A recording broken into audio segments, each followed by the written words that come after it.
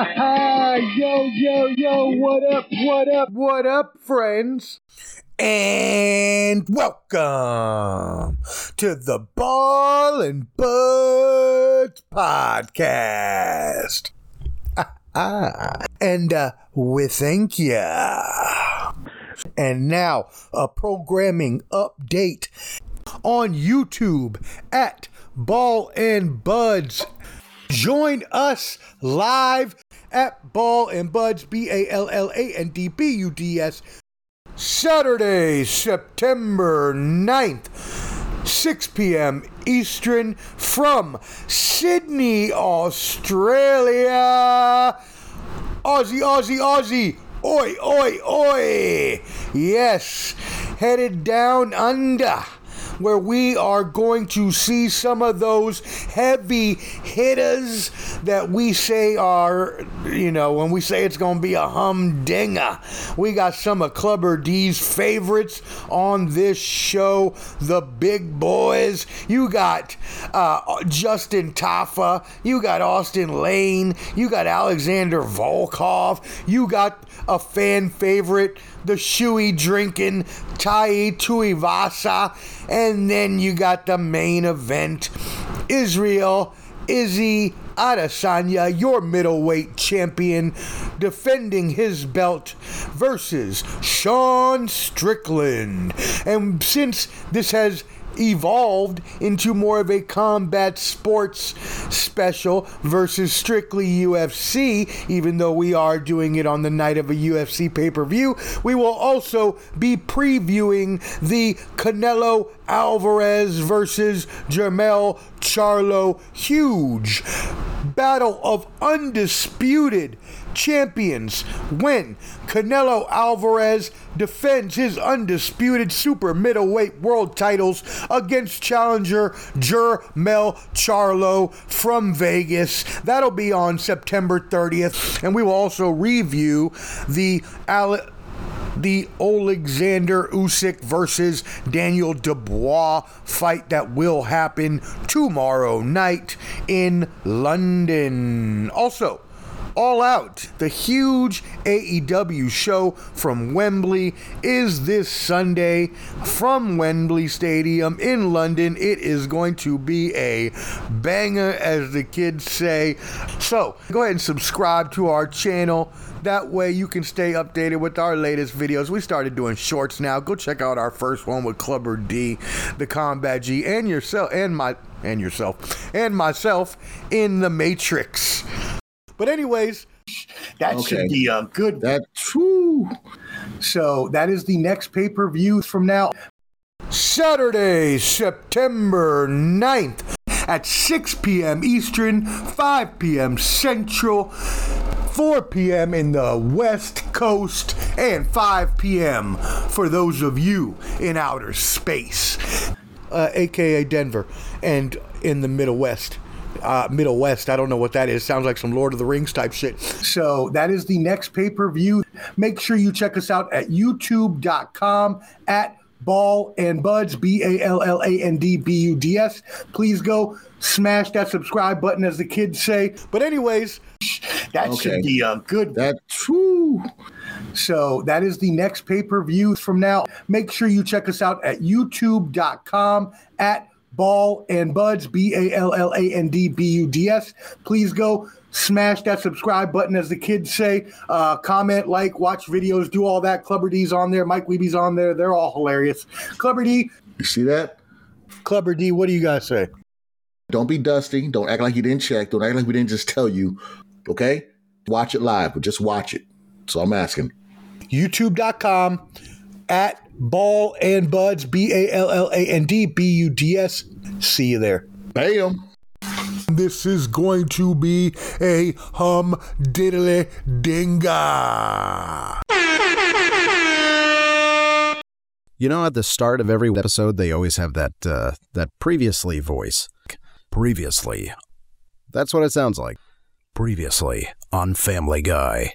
Oh, they're doing the previously thing. Do it again. Do a very ominous sounding, very omnipotent God, angry, telling us some information what happened in the last episode for those catching up. Previously on Family Guy. So, that's what it sounds like doing the previous voice. Just get it low, get a little bit of rasp to it, and that's all there is. Previously on the Ball and Buds Podcast.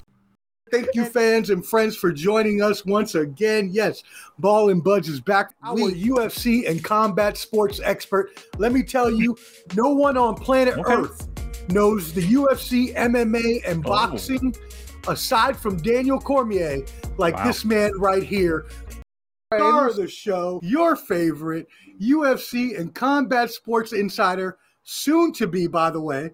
If Daniel Cormier, you need a new co-host, Clubber D is ready. And Cormier, we work well together because, for starters, you don't like to change somebody. But first thing I tell him, look here, brother, we need to have that talk.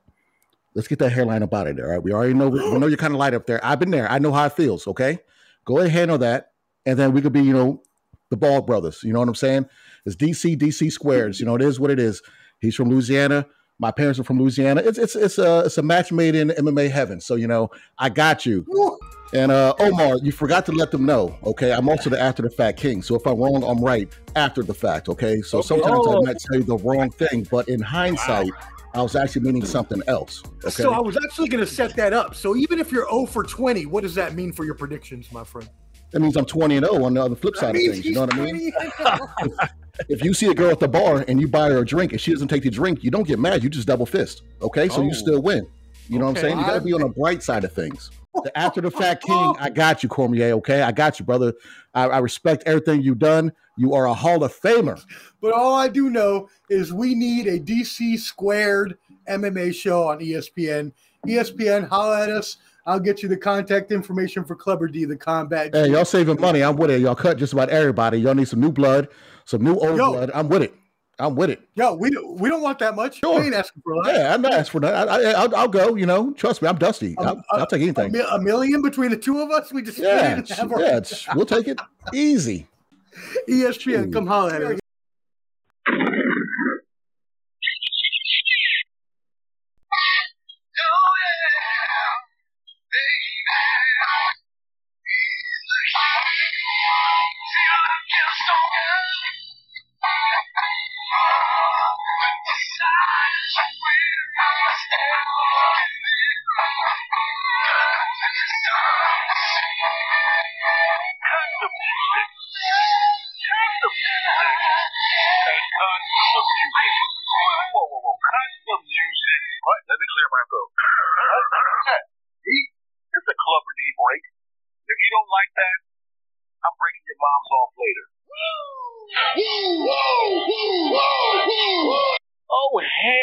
Nobody wants to hear about hockey, baseball, basketball, football, badminton, tiddlywinks, cricket, crochet, Cody Rhodes, Cody, Dusty Rhodes, rest in peace, cricket, crochet, Metro PCS. Don't nobody care about any of those things. Who the hell cares? Don't nobody want to hear about that mess. We're all here to listen to Clubber D, the Combat G, the Tinder, OkCupid, Black Planet, Mi Gente, Farmers Meetup, Christian Mingle, Match. I am the original swindler. I've been to Maine to Miami. I've flown from Miami to Montana. I rode a bike from Montana to Maui, all on your mother's dime. Now let's go. Welcome back to your favorite combat sports duo and your favorite UFC, our Ball and Buds UFC insider, right? Let me make sure we get that straight because people have been trying to come and steal them. People have been trying to deactivate Ball and Buds on Facebook. The man has been trying to come get us because they're trying to get you, Clubber D, to come to them, and we're not letting you leave unless it's ESPN. So, my friend, welcome. What do you have to say to the people? First of all, the people out there, thank you. I love all the emails, all the gifts. I got flowers last week when we were in New Orleans. You know what I'm saying? Somebody sent those over. You know what I'm saying? There's some nice edibles. They were great edible arrangements. Sorry, I got you on that one. But it's great. Yeah, you thought a little woozy on Bourbon Street. Let's not. Clubber D has brought back the meaning to the bricks. We ain't talking about you being in New Jersey with the outsiders no more. That's no, right. no. You might see Reggie Noble behind me. Redman might just bust through. You never know. You know what I'm saying? Pause it. That sounded wild. Out to Redman. That's right. Pause on that, and a shout out to the Wu-Tang Clan. You know we love you both, the Wu-Tang Clan. Also, again, welcome, Ball and Buds. We are here live for what used to be our UFC pre-shows, because we go live before every UFC pay-per-view, but it's turned into more of a combat show because everyone kept emailing in and saying we wanted more of Clubber D's, not only UFC, but boxing and MMA analysis. So before we get started, I want to give my shout out. This is H and the crew at Let's Talk Sports. He is doing big things for the whole community. He is bringing all of us together. We're getting on each other's shows. It's an amazing time. That shout out. So shout out to DDH and the amazing work that he does. That being said, let's go ahead and kick this bad boy off. Right, let's do this. 292, my friend. Tonight we have Aljamain Sterling, your champion in this match against the fan favorite, and apparently a Dana White favorite, since apparently you can just get a title fight whenever you want in bantamweight action. So, my friend, how do you feel about this fight? Give us your thoughts and your club banger. Well, you said it. First of all, you said it best with the whole Dana White fan favorite. He was on a Contender Series. He is entertaining. I'm not going to lie. You know, he does put on a show. He does knock out a lot of folks. You know, Sugar Sean O'Malley, he's 28 years old. He's a lot taller, a little rangier fighter. You know what I'm saying? He's, 18-1? And his one loss was to Chito Vera. And he hurt his ankle in that fight, but, you know, he got carted off. So he came back from that. You know, he has 11 KOs in his 18 fights, and he's been on a tear in the UFC. But there's that but right there. His last fight, his biggest opponent was Peter Yan, the ex-champion. And I thought Peter Yan won that fight. It was the same card as Dillashaw and Aljamain Sterling. And it's funny, Aljamain's fought since then. O'Malley, I don't think he's fought since then. And that fight was like, 6, 7, 8 months ago?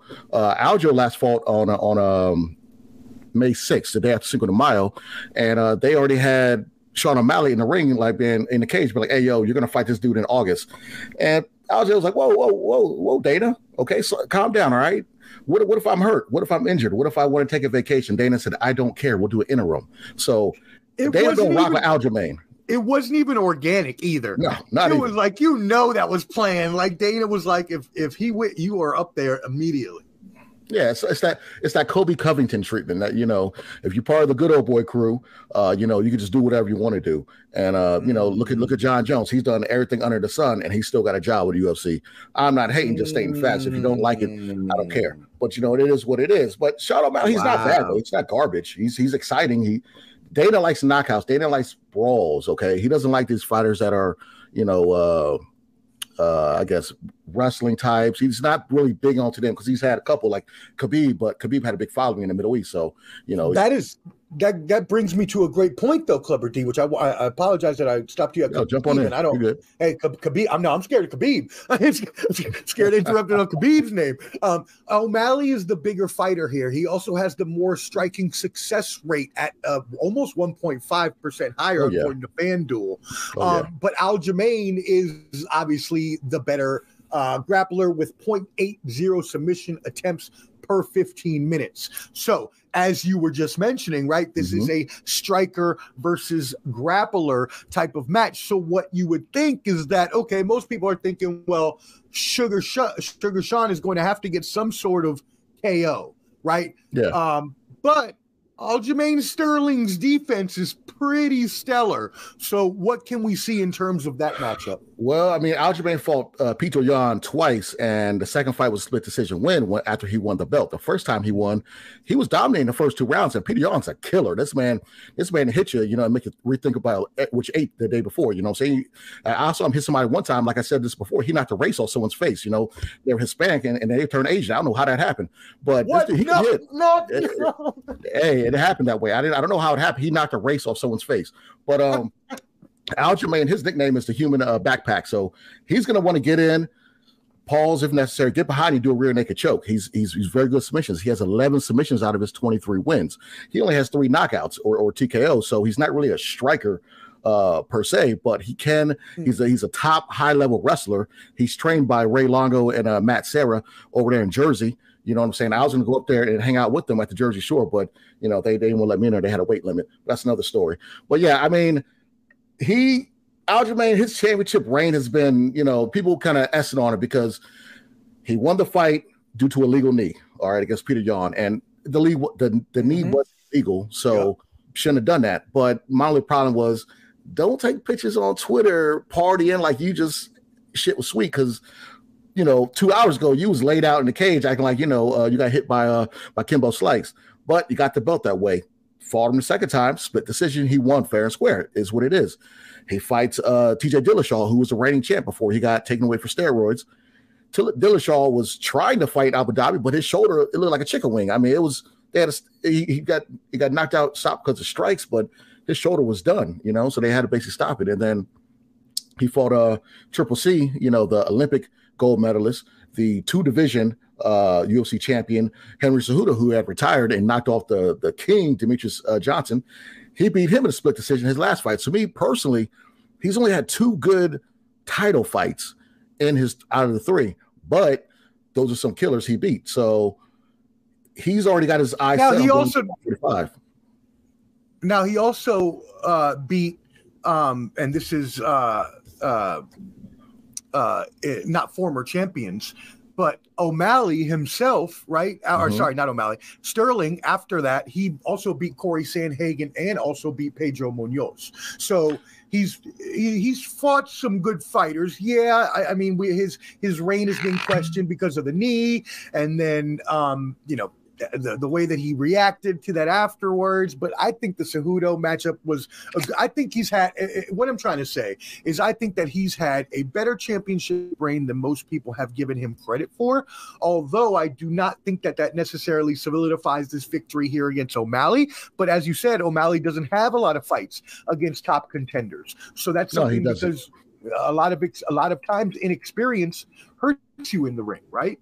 Yeah, he fought Sandhagen Munoz. That was to get to his title shot. So he's won 9 out of his last 10. His last loss, I believe, was like 2017 to Marlon Moraes with a crucial knee shot. Like when he gave him a knee, he went to sleep. You know, he was doing he was breakdancing in his dreams. You know, he was sent to the shadow realm. But no, he's been on a tear. I mean, 9 out of your last 10. That's hard to do. So Aljamain's definitely on the top of his game right now, and he's 34 years old. 3-time champion, wins this before time, move up to 145, try to be a 2-division champ. So I'm all for it. You know, I just hate the fact that Dana White has his favorites and kind of is like, okay, we're going to make this guy fight in 3 months or whatever, because he fought in the beginning of May and he's already fighting again. And it's August. Islam hasn't fought in over a year. And he told Aljamain, if you're hurt, we'll have interim. I have not seen that one interim belt for Islam's 155 belt. So let's keep it 100. You know what I'm saying? Like, let's make it for everybody. You know, you did that to John Jones. You did that. Volkanovski has fought since that fight. So if you're going to be like that for one person, be like that for everybody. That's just how I feel. All right, Dana? You one of my bald brothers. I love you like a play cousin, but come on now. Let's keep it 100. Keep it 100, Dana. Keep it 100. Shout out to Conan. All right.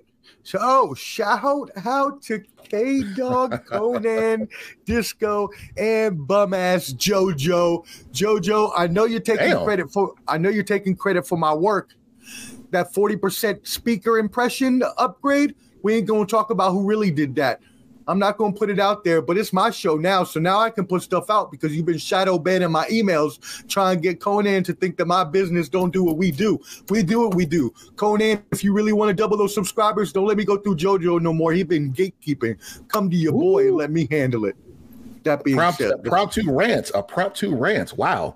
Impromptu. You got me fired. You got me fired up, but we've been trying to work together for a year and a half, and this dude anyways, you know what? That's for a podcast. Yeah. We'll talk about that one. We'll have Omar's rant session pretty soon. We'll do that. Omar, I'm about to have my own, I should do my own, kind of like Peter Griffin's grind my gears, call it something else. All right. that being said, we talked about the fight. What is your club banger, my friend? Round and way of.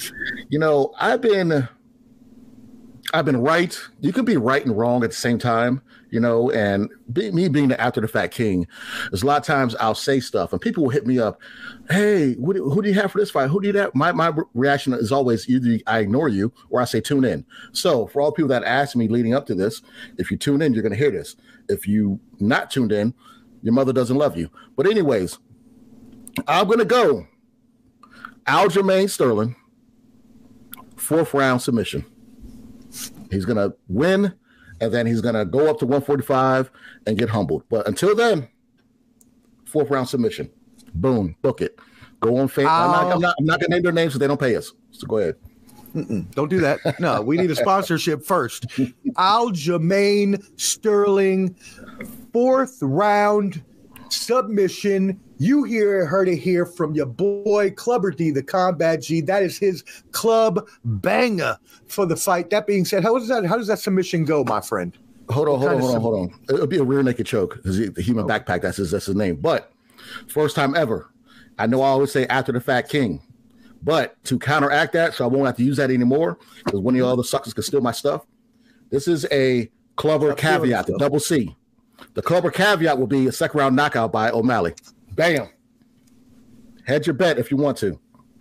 Huh. Hey, Clubber caveat. I mean, I got to, saying I'm full of surprises. I random all the time. You see the bricks in the background. Oh, hold on. How long have you had that under wraps? I know you did that to make me pop. About 2 minutes. So we have our. I was on popping too. Wow. Wowzers. We have your UFC Combat Sports Insider, Clubber D, the Combat G. He always gives his club bangers, which is his pick for every matchup. Mm-hmm. But he is also known as the After the Fact King, which means if he goes 0 for 4 that night, you're wrong. Your mother was right, and he actually went 4 for 4. Yeah, and he batted it. He grand slammed that ass, didn't he? Anyways, but now he has the Clubber's caveat, he is giving you, if it doesn't happen his first way, he's giving you a second way. He's giving you 2 options to bets, my friend. If you don't, what kind of, that's value. I don't know where you get more value than that. Unlike others, okay, people have a problem admitting when they're wrong, okay? And for me, being a person that's not ever wrong, it's never my fault. It's their fault. You didn't pick that, so you should have picked that. I'm giving you both options. Now there's a draw, then, I'm not answering my phone. It is what it is. But it's going to be A or B. There's never a C, okay? It's A or B. That's how it's this one or it's that one, all right? You see the bricks in the background? You see the different colors, different variations, okay? It's either one or the other. Either distilled water, if they know I'm coming over, or I'm using spring water. I'm not using tap. Yeah, I need something in my CPAP machine. Your mom knows about it. Don't worry about it. So stupid. All right, y'all. So there it is. Your pick for the main event of UFC 292. The club banger is Aljamain Sterling via rear naked choke in the 4th round. That being said, please don't leave. It's not over yet. We have a whole show to go. We're still going to talk the co-main event. We're going to talk fight night next week. We will talk a few more MMA and PFL topics, and then we are going to roll into all the big boxing stories. We will be here for the next about 45 minutes. So sit back, grab us some popcorn, grab your favorite drink, and enjoy the fun. That being said, what are you sipping on today, Clubber D? I still have my Bro Brothers bourbon whiskey, 3 African-American brothers out of Kentucky made their own whiskey. It's very good. I cannot, I'm almost done with it. I think I started this about a month ago, but I kind of slowed down, but it is what it is. Hey, is what it is. We are not slowing down. Let's keep it moving. What a segue that was. I'm great. All right. Anyways, let's move to the co-main event. Wei Lee versus Lemos. You did it perfect. Perfect. Good. And I should have just said whatever. I'm not going to try their first name or her first name. Anyways, go ahead, my friend. What is your thoughts about this great women's matchup we have? Wei Lee is amazing straw weight. Okay, she's 115 pounds. I haven't weighed that since the 6th grade, but she's phenomenal. She will use hands and feet on a woman. There's terms I don't use this all the time when they say fight like a girl or whatever. You know, there's levels when it comes to women fighting, just like men's fighting. And there's only a few women that it doesn't matter. You can change. If you can have a way, just so you see the mannequin fight, you will know if it's a man or a woman. And she is one of those fighters that's aggressive, tactical, skillful, all the above as a A-level fighter. Okay, her only 2 blemishes were against Rose Namajunas, who she lost twice to. But Rose is Rose. Those are her 2 blemishes when she lost to her. I think she lost one other fight. But I'm gonna put it like this: she has 23 fights, 11 knockouts, 8 subs. She's going against Amanda Lemos, who's a Brazilian, who's a beast. Also, she can put them beaters on you. She's another one of those fighters that upper echelon, very tactical. But I'm gonna go with my homegirl. I'm going with Weili. Oh my God, I butchered her name. But yeah, I'm going with the young lady from China, if I could say her name correctly. But yeah, I'm gonna say 4th round knockout. That's my club banger for that one. And no caveat for this one. Weili Yang with the 4th round KO. And you said that you have no caveat for this. So that means that this other lady, Amanda Lemos, stands no chance is what you mean, right? I'm not. You know what? We've seen weirder things, especially with the Valentina Shevchenko fight, you know, where she got choked out, which I thought she was going to win. So I'm going to say a small club caveat. We'll say a 5th round submission by Lemos, like talk about like Leon Edwards knockout on Kamaru Usman, like one of those, you know, like she gets really lucky at the end. Yes, last second, like, you know, boom, like, oh snap type deal. I feel Lei Wei is gonna dominate. Okay, and I'm butchering her. I had her name perfect the whole time. Now I'm butchering it. You know, you really did. You had it good. Yeah, before. I mean, it is what it is. You know, don't judge me. It's all good. Yeah. So that means do not take that other bet to the bank, folks, because that means that you don't want to try that other bet because she's not going to. Yeah, I wouldn't try that, but there's a good chance. Oh, if we can get it, get out the way, Bricks. Melatonin is for real, okay? So I might go to sleep. It's back. The melatonin award is back. Oh my goodness! All right, let's move on to another inspirational story. Yeah. From UFC 292, and it's very inspirational to me as well. And if you watchers of the Ball and Butt or listeners to the Ball and Butts podcast, if you do that, or watchers on, by the way, youtube.com at Ball and Buds, if you're there now. If not, go ahead, go there and subscribe. That being said, you would know that I broke my tibia earlier this year. It was a very painful injury. I couldn't walk for a few months. Chris Weidman, I apologize. Weidman, I apologize. Had it even worse than me. He had the tibia and the fibula. And I can't imagine what he went through. Apparently, he sat home as I did for 3 months, not able to move. So anyways, get into this return, get into what it means. I know for me, getting back to walking, I know at one point, my dad was with me when I took my first steps, and I started to cry. It had been so long. Twice so he's been there for your first steps. It really was. Damn, that's a good point. Shut up, Pop. Love your room. Yeah, love you. That being said, talk about this return. Talk about how hard that is to return, and talk about this bout tonight. He did a grappling recently with someone, like a grappling match. But let's back up on Chris Weidman and his story. Okay, I wrote some notes down on him. All right, because Chris Weidman was, I remember him coming up, okay, and he was the big thing. He trains with Aljamain Sterling, with Ray Longo and Matt Series, one of those Jersey guys. And, you know, this guy was like 11, 12, and 0, had his title shot, first ever title shot against Anderson Silva. I remember we were at Little Shane's house, and I remember talking to my man Ruben, and I was like, yo, I got $100. He gonna knock out Anderson Silva. And he puts his hand out and said, not gonna bet. Next round, knocks out Anderson Silva. Boom. Everybody's jumping up and down doing backflips. You know, I saw a baby do a cartwheel in the corner. Like, where'd the baby come from? But anyways, everybody was going nuts because Anderson Silva was on top of his game back then. They had the rematch, okay? Anderson Silva was like, okay, this is the guy knocked me off my pedestal. Anderson Silva throws a kick, his toe wraps around Weidman's foot, breaks his leg. If y'all don't remember that. So that's the parallels of these leg breaks, okay? This guy was on top of the world, okay? He had notable wins. Anderson Silva twice. You know what I'm saying? He beat who I want to know, name one person has beat Anderson Silva twice, even though the leg break is what it is, but he knocked him out the first time. He's beaten Lyoto Machida. He's beaten Vitor Belfort, and he's beaten Damian Maia. This guy was on a tear, just crushing Brazilians left and right. You know what I'm saying? And then, you know, you look at his losses. He went on a streak of just losses, man. This is why I'm scared of this fight, because he's lost 6 out of his last 8 fights. You know what I'm saying? 6 out of the last 8 fights, dating back to 2015, okay? So he's lost to Luke Rockhold, Yoel Romero, Gegard Musashi, Jacare. He went up to light heavyweight. Dominic Reyes humbled him, went back down to 185. He won, and then he fights Uriah Hall, his last fight, which was what, last year or so? Oh, sorry, 2021. Breaks his leg, but get this. He beat Uriah Hall with his 3rd fight ever at MMA. So there was a rematch, and he breaks his leg against him. So I'm happy he's coming back. I like the story, but it's not like he was on a tear previously. This guy, he's, like I said, 6 out of his last 8, dating back to 2015. So he's going against Brad Tavares, who's another guy who's long in the tooth.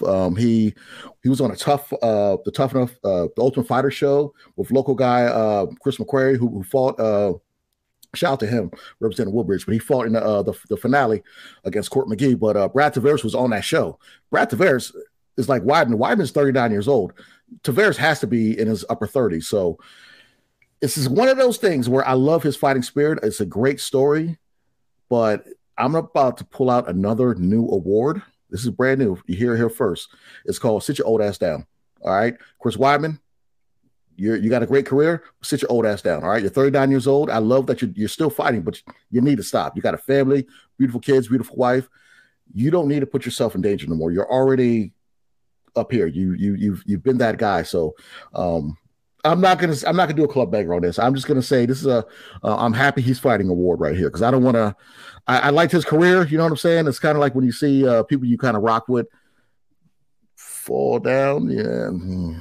I'm just saying, I'll put it like this. Great story. Hallmark story. Shouldn't be fighting anymore. I'm sorry. No need to. If you could have heard me while you were talking about the leg, I was screaming in agony thinking about so I'm glad I was on mute there.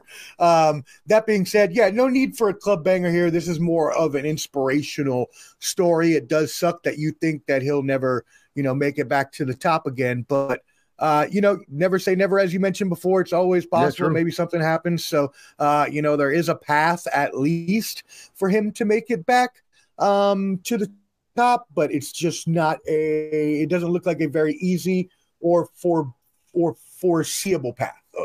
So a feasible path. It's one of those things. You look at the champion right now, it's Israel Adesanya. Izzy's a champion. Can he fight him? No. Okay, you look at the top 5. Robert Whittaker, you got Dubois, you got others in that top 5. Can he rock with any of them? No. You got people on the outskirts, Derek Brunson and others at 185. Can he rock with them? No. So it's cool to come back, but I just hope he gets this one fight out the way. Just retires. That's my personal opinion, but he's a grown man. He can do what he want to do. But I would love for him, not take more damage, because his leg injury was disgusting. It reminded me of Sid Vicious. Okay, if you ever want to see something, Google Sid Vicious on YouTube. My brother fainted when that happened. He literally. I was about to say, didn't D faint when that happened? He fainted. He fainted. It was like, I don't know, one of those type deals. You know what I'm saying? It was gross, but yeah.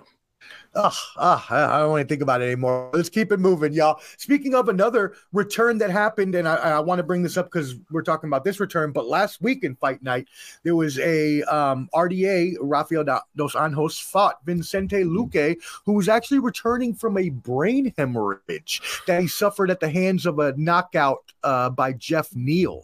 Can you go into that as well? That fight was literally a year and 6 days ago. If you look at from when they fought each other, it was between a year and 6 days. And I understand fighting's their life and they love it. But if you take a brain hemorrhage, right? You take one of those numbers. Like, why even fight? I don't get it. I don't understand this. You don't need to put your body through this stuff, okay? Because it's cool to put on a show now. Okay, I think he's like in his early 30s or late 20s. What's going to happen when you're, in your 40s and 50s? You know what I'm saying? Like, you got to think about your body, okay? And that's what it comes with these guys getting their health insurance, because they're all independent contractors working with the UFC. They don't have health insurance, so they're paying for everything. Omar, I don't know what you're doing over there, but it looks pretty funny. But I just don't understand why a lot of these fighters still feel a need to keep going. You having strobe lights over there. What's going on over there? What are you doing? Shout out to Rube. Wait, hold on. Yeah, get your shout out to my pops Rube, who we were talking about, who's watching the show, and said that I needed to adjust the lights because it was too bright. And I'm like, I can't, because it's a huge lighting thing, and it has 30. I already took 20 of the lights off, and it's still bright. So I don't know what else to do. Shout out to Rube looking out. That's my man right there. I love Rube. That's the guy. Love you, my pops. But yeah, I'll get this lighting figured out one day. We'll figure it out. But anyways, hey man, get you the background like I got, man. I got all the background. These bricks represent all these baby mamas and all the women I'm friends with. You know what I'm saying? I don't want to say what I was gonna say. I don't want to get canceled. But these are all bricks of lost dates too. All the money I've simped and paid for meals that nothing happened. A lot of those fast food joints, but it's whatever. That's a little better there. All right, cool. Oh yeah. So, did you have anything else to say on that return of Vicente Luque? Yeah, just it's cool that he came back and won, but these fighters need to take their health first. You know what I'm saying? If it's been 1 year since you had a brain hemorrhage, and you might take 2 or 3 years. There's no point of for what? Rushing back. I just don't get it. Yeah. Right. Yeah, that doesn't make any sense. I agree. All right. One last question about UFC 292 tonight. There is a really young Irish cat, a welterweight from Ireland that people are saying could be the next Conor. Talk to me about that, my friend. Ian Gary, this guy he's like the hype train on him. He's had a couple fights in UFC. I think this is his 6th UFC fight. His first 5 has all been knockouts or TKOs. He's a boxer from Ireland. He's a real deal. He could talk. He puts on a good show. This is somebody that can definitely want to project to get to that next level as stardom. Because, you got to understand, there's a method to Dana's madness. We talked about this briefly with Khabib. Khabib, even though he's a wrestler, he's not like a uber entertaining guy. He has a big following over there in Abu Dhabi. That's a lot of money out there in the Middle East. A lot of Europeans and in Ireland and even in London and everything, they love their fighters. So Ian Gary, that's a big, he has a big following. So a lot of people are going to tune in, so they're definitely gonna push this guy along, kind of like how they did with Sean O'Malley, and also how they're doing with there's another young cat they're pushing. It reminds me of like a female like Paige Van Zandt. They pushed her to be something big too. It's all about marketing. You know what I'm saying?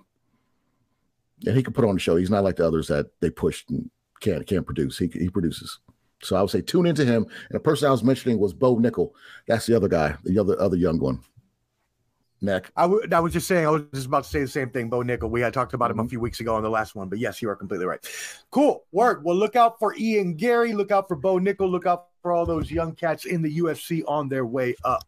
That being said, my friend, there is one more fight we need to talk about. That is UFC Fight Night.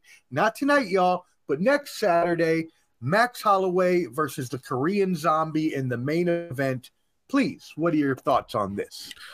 This fight. And by the way, y'all, real quick, I'm going to switch views just so you can see him bigger. And then when we come back to talking, I'll switch back. So don't think I'm being crazy. All right. So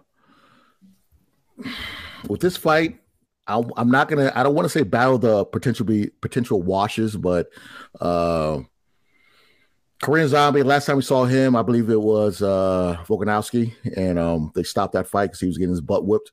Even though he's a late replacement, he got an ass whooping. Holloway's in that weird realm where he's fought Volkanovski, 3 times, and lost each one. Yep. Does he deserve to get another title shot against him? He's stuck in a weird spot. I have Max Holloway all the way. He's the type of fighter who's just going to put his heart and soul in everything. He's going to leave it all in the cage. I honestly think Korean Zombie I think he's done. I honestly don't think he should fight anymore. This guy's taking way too many shots to the head. And if you remember that loss he took to Yair Rodriguez, which was that backwards elbow out of nowhere, that sent him to the promised land. So I honestly think this dude, he's been hit too many times. So I got Holloway 110%. You can put that one in the bank. Maybe Wells Fargo or Wachovia, whichever one you think. I want to try this out. Your club banger for that is what again? Max Holloway. Did you hear it? I heard it. Okay, good. I don't know why I did one ring at first. It should do the 3 rings at first. Anyways, all right, cool. Well, then, that is a great prediction there. As he said, the Korean Zombie, he believes, is done. So make sure you put your money on Max Holloway. That is next Saturday, not tonight. That being said, my friend, do you have any other MMA topics that you want to discuss?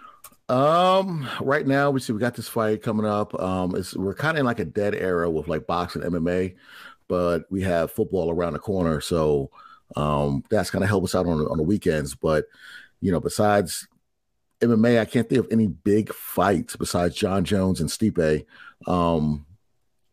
Boxing, the big one coming up is going to be Canelo versus Charlo. We'll get to that later. But we're about to hit this like kind of chill, slow down era when it comes to combat sports. There's some fights where they're like little ones, not really big fights. So now for all you boxing, and I'm sorry, not boxing, but college and NFL fans, this is your time to shine, to where you don't have to worry about, oh man, I might miss a Saturday night game to watch the fight. So, it's ramping up pretty soon. Oh, I cannot wait for football season. Here we go. My Mets suck, so I'm done with them. So we are ready for football season. Talk about the White Sox. Even though, both of them. And the Raiders are going to suck this year. So the only one here who has anything to look forward to in football is the 49er fan to your left. That being said, I do have the Celtics, though, so let's go there. By the way, speaking of, quick shout out to our boys at the Bottom Line Sports. Shout out Flo Canteen and Hot Take Jake, my boys. Take Jake, my guy. Yes. And programming announcement: the Bottom Line Sports will be coming to you on Sunday. Every Sunday, we won't be switching back throughout the football season. We are going to come in between the afternoon games, so we will review all the afternoon games and then preview your Sunday night game. So look forward to the Bottom Line Sports every Sunday night at 7 p.m. Central, 8 p.m. Eastern on the Bottom Line Sports on YouTube. And also, please go join the Bottom Line Sports on Facebook. Our sports group is hilarious. We post news stories, memes, things like that. And also, shout out to IOW Sports Network, my boy Wildcard Mar. You can go join them there as well. Great insight, Wildcard Mar. He was funny on the show. I would say this with the Bottom Line Sports guys. Those guys are hilarious. My man Canteen, my man Flo. Whatever, Take Jake. So the thing about that, let's stop with the Cowboys loving. Okay, all right. Let's stop the show on that. All right, let's relax. And I'll get to Jake later. That's my guy. But come on, man. Some of the Broncos takes, like, bro, come on. Samaje P. Ryan as a running back, bro. Stop. They just keep getting worse and worse as we go along. Yeah, he'll say something so good and then it'll just go that way. Like, man. And I know you said you came on late last time. I believe they said that last year he said Teddy Bridgewater was the MVP. So we know where Theodore Bridgewater. Okay. Yeah, exactly. So come on, bro. What are we doing? All right, moving on from that nonsense. We have some boxing coming up. Pretty big fight, the biggest fight we're going to have in heavyweight, at least for a while. We have for the WBO, WBC, and WBA heavyweight boxing championship of the world, Oleksandr Usyk, who is the champion. He defeated Anthony Joshua pretty handily and took the belts from him. And I know we'll talk about him in a second. And he is fighting David Dubois. David Dubois. Okay, David Dubois. So, my friend, what are your thoughts on this fight? And give us your club banger. This is coming up, by the way, y'all, next weekend as well, next Saturday. David Dubois, he's a British heavyweight, brothers from, I believe, London or somewhere in that area. You know, he has 20 wins, 18 knockouts. You may have seen him on the Jake Paul versus Tyron Woodley fight. He was on the undercard of that. His only loss is to Joe Joyce, who recently lost to another heavyweight, Chinese heavyweight Yang, who knocked him out, which was a good fight. They got a rematch coming up in September. You guys check that out on ESPN Plus. But he's just a WBA mandatory. Like I remember, Usyk has 3 of the main belts, and Tyson Fury has the other belts. So that's why he's not undisputed. I mean, this fight, it's gonna be a typical Usyk fight. I think he's gonna outclass him, outbox him. It'll probably go to distance. I don't think he's going to knock him out because David Dubois' last outing wasn't that great. I believe he won by knockout, but he didn't look too good.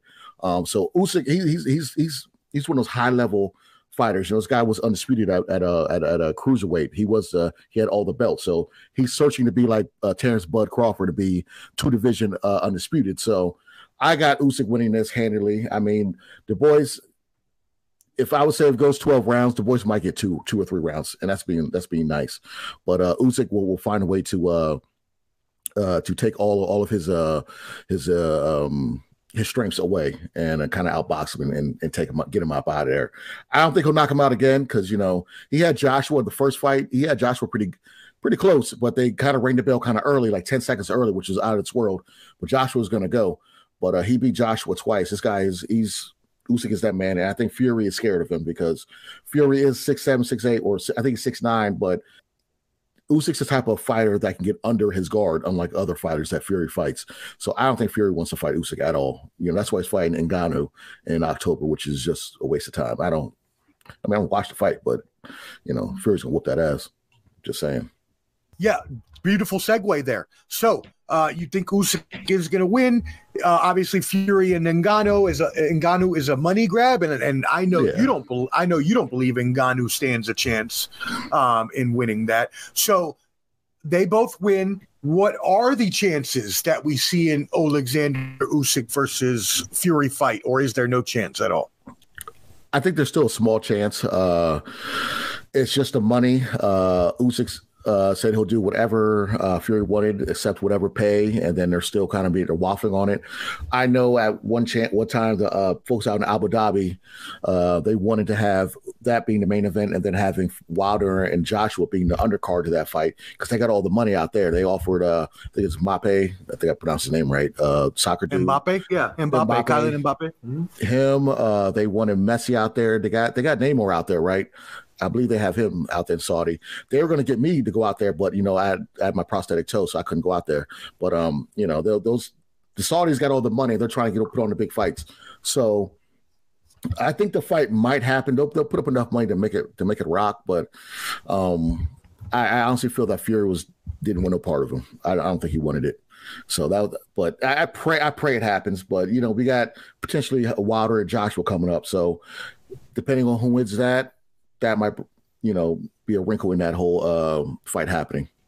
And so another beautiful segue. You might as well keep going. Have your own damn show, Clubber D. No, I'm sorry. Anthony Joshua versus Robert Helenius. Helenius, yeah. We were actually in New Orleans for our fantasy football draft. Shout out to the 703 boys in the VA Hustlers Fantasy Football League. We love you. Great time that was, except for the red dress. That being said, my friend. So we were out there when this fight happened. We saw the knockout together. We oohed and awed. I watched it on replay probably like 16 times sitting on the outside front desk. What were your thoughts on that fight? And also follow that up with, now that we know Joshua won, will there be a Joshua Wilder like everyone wants to see? Well, first and foremost, let's touch on the fantasy football draft. It was a great time out there, and I would like to say that the carpet in the Airbnb we had about 17 bodies that day because we all tripped over that carpet for some weird reason. I have a high ankle sprain. I'm out for 4 to 6 weeks because of that. But now back to the fight. University of Maryland to number 52. All-American. But yeah, so I would say this. Helenius, that fight happened, I think it was like 1 week notice because Dillian White failed a piss test, which was probably the third time he's done that. Eddie Hearn just has bad luck with his fighters with using anabolic steroids. But he failed. So the guy Helenius, who had fought that prior weekend and won in like a third or fourth round fight against a regional fighter. So he was already in shape and ready to go. So Joshua didn't have that much preparation for Helenius, we all know got knocked out by Wilder in the first round of Wilder's comeback fight. My issue with Wilder versus I'll get to Helenius. He got knocked out in the seventh. I mean, he went down like a it's old saying, a ton of bricks, but he went down like he was already ready to go to sleep because his hand was up like this, and he went like that, and he was snoring. Like I literally want to put in my CPAP, put it to his nose, and make sure his sleep apnea didn't kick in because he was already in Neverland. He was out before he even started falling, dog. Yeah, he was done. I was like, oh, did he break his neck? Like it was rigor mortis that set in. I was like, oh Lord, he didn't caught a body. Like it was good to see Joshua knock somebody out again. It was hopefully to get that confidence because you got to remember, guys, this is Joshua's second fight with Derek James, who's Errol Spence's trainer, the Charlo twins' trainer, Frank Martin's trainer, Ryan Garcia's new trainer. So he was trainer of the year 2 years in a row. He's won trainer of the year twice already. So he has a good stable of fighters under him. So he's a good trainer. Joshua's last trainer for one fight for Usyk for the rematch, was Robert Garcia. And Wilder didn't want to listen. Garcia say one thing, he'd do something else. He had McCracken, who's with this whole time going up as a heavyweight. So this is his third trainer, and I would say third trainer in probably the fifth fight. So the thing I saw mostly that I didn't like was he keeps his head on the center line. He does not move his head. If you look at his face, he had a busted eye, bloody nose, bloody lip. Helenius was touching him. Okay, so he was hitting him. Okay, so if you cannot move your head, you do not have the footwork now, and you're in your 30s as a boxer, when are you going to get it? Okay, Wilder does not fight conventionally. He can't throw a jab. Okay, Malik Scott is helping him out. He's gotten better, but Wilder is an anomaly when it comes to boxing. I've never seen anything like this. You could say Tyson, but no. Wilder is the only fighter who has knocked down or knocked out everybody he's fought. Think about that for a second. Knocked down or knocked out everybody he's fought, okay? And he's been in like 40 fights. Yes, Wilder is 46-2 with one draw, okay? Knocked down and knocked out everyone he's fought. So, and he's only one fight, I think he weighed 217 pounds when he fought Fury, I think the second time. He comes in very light, and he could generate so much power because he's 6'7" from that wiry frame. It's like the twerk on his punch is like a whip, he knocks people out. He doesn't knock the race also when he just knocks him to another land. Okay, so I think if Wilder and Joshua fight, I'd say third or fourth round, he's gonna have a tea time. He's gonna be hanging out with Danger Mouse and Paddington the Bear. He's gonna be, hanging out with Mary Poppins, come down with an umbrella. His body will be there, but his mind will be up there. Okay, it's gonna be bad because he does not move his head. Fury was an all around boxer, so he knew what to do. But you fight Wilder the way you fought Helenius or Franklin, or the way you fought Usyk, you're going to sleep, sir. It's it. You're taking a nap. Hey, come back here. Where you at? Get on here. There you go. Let me get that right. Boom. Take the whole bottle. Jesus. But here's the caveat. We got a club's caveat for this already. Wilder has only fought once in 2 years. That was only one round. So how's his chin? Can he take a punch? If Joshua gets in, can Wilder take a punch? He was supposed to fight Andy Ruiz, but they couldn't get the money right, so that fight never happened. So I doubt that's going to happen. They're just trying to move to Joshua in January. So let's see, Wilder will be 38 in October. Can he take a punch? If he can't take a punch, then Joshua can catch him. And if he catches him, he may be taking a nap again. Okay, just like he did with Fury. So I'm saying Wilder, but I'm saying 5% chance Joshua can win. That's due to the inactivity. Oh, I heard the bell. What's going on? Now that I figured out we have sound effects, I'm over here playing with all the sound effects while you. But shout out to Flo, who's watching the show and actually came in through and said that Wilder versus Joshua was coming. He said asked if Clubber D got a new camera. He said he's picking Dubois in an upset because you should always pick opposite of Clubber D. Oh, that's, see, I was going to get on Flo. All right. I was on the ban list because I had a couple messages that he didn't read until last stuff. I'm going to let that slide. But look here, Flo. I understand you're a Cowboys fan. All right. I totally get it. And some of this delusions of grandeur, some of these predictions you guys have is ridiculous. I get it, but you got to understand, I'm the after the fact king. I'm never wrong, baby. Come on now.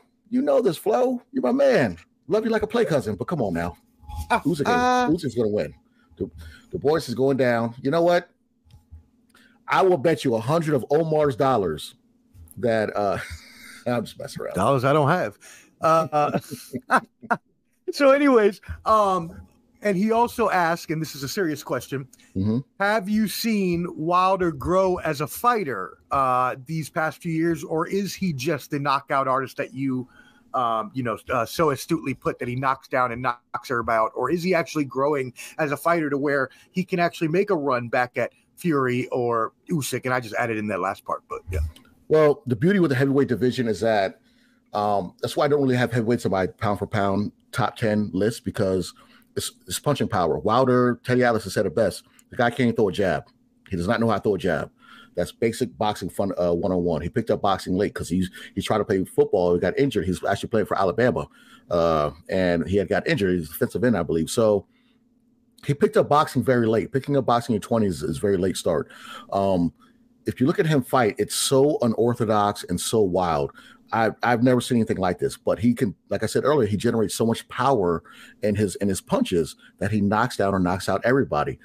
When he fought Fury, because he's been with Malik Scott since what is this? He's only been with Malik Scott like 2 fights. It's only been a short time. Yeah, third Fury fight, because he fired Mark Breland, who was a great trainer. They said that he juiced something was wrong with his water. He threw the towel in on the second Fury fight, which he should have done. He was getting whooped. Now, another story is Fury's gloves was a little suspect. They're flapping around, but he fired his trainer and got Malik Scott. So for the third fight against Fury, I would say the first 3 or 4 rounds, he was actually throwing a jab to the body.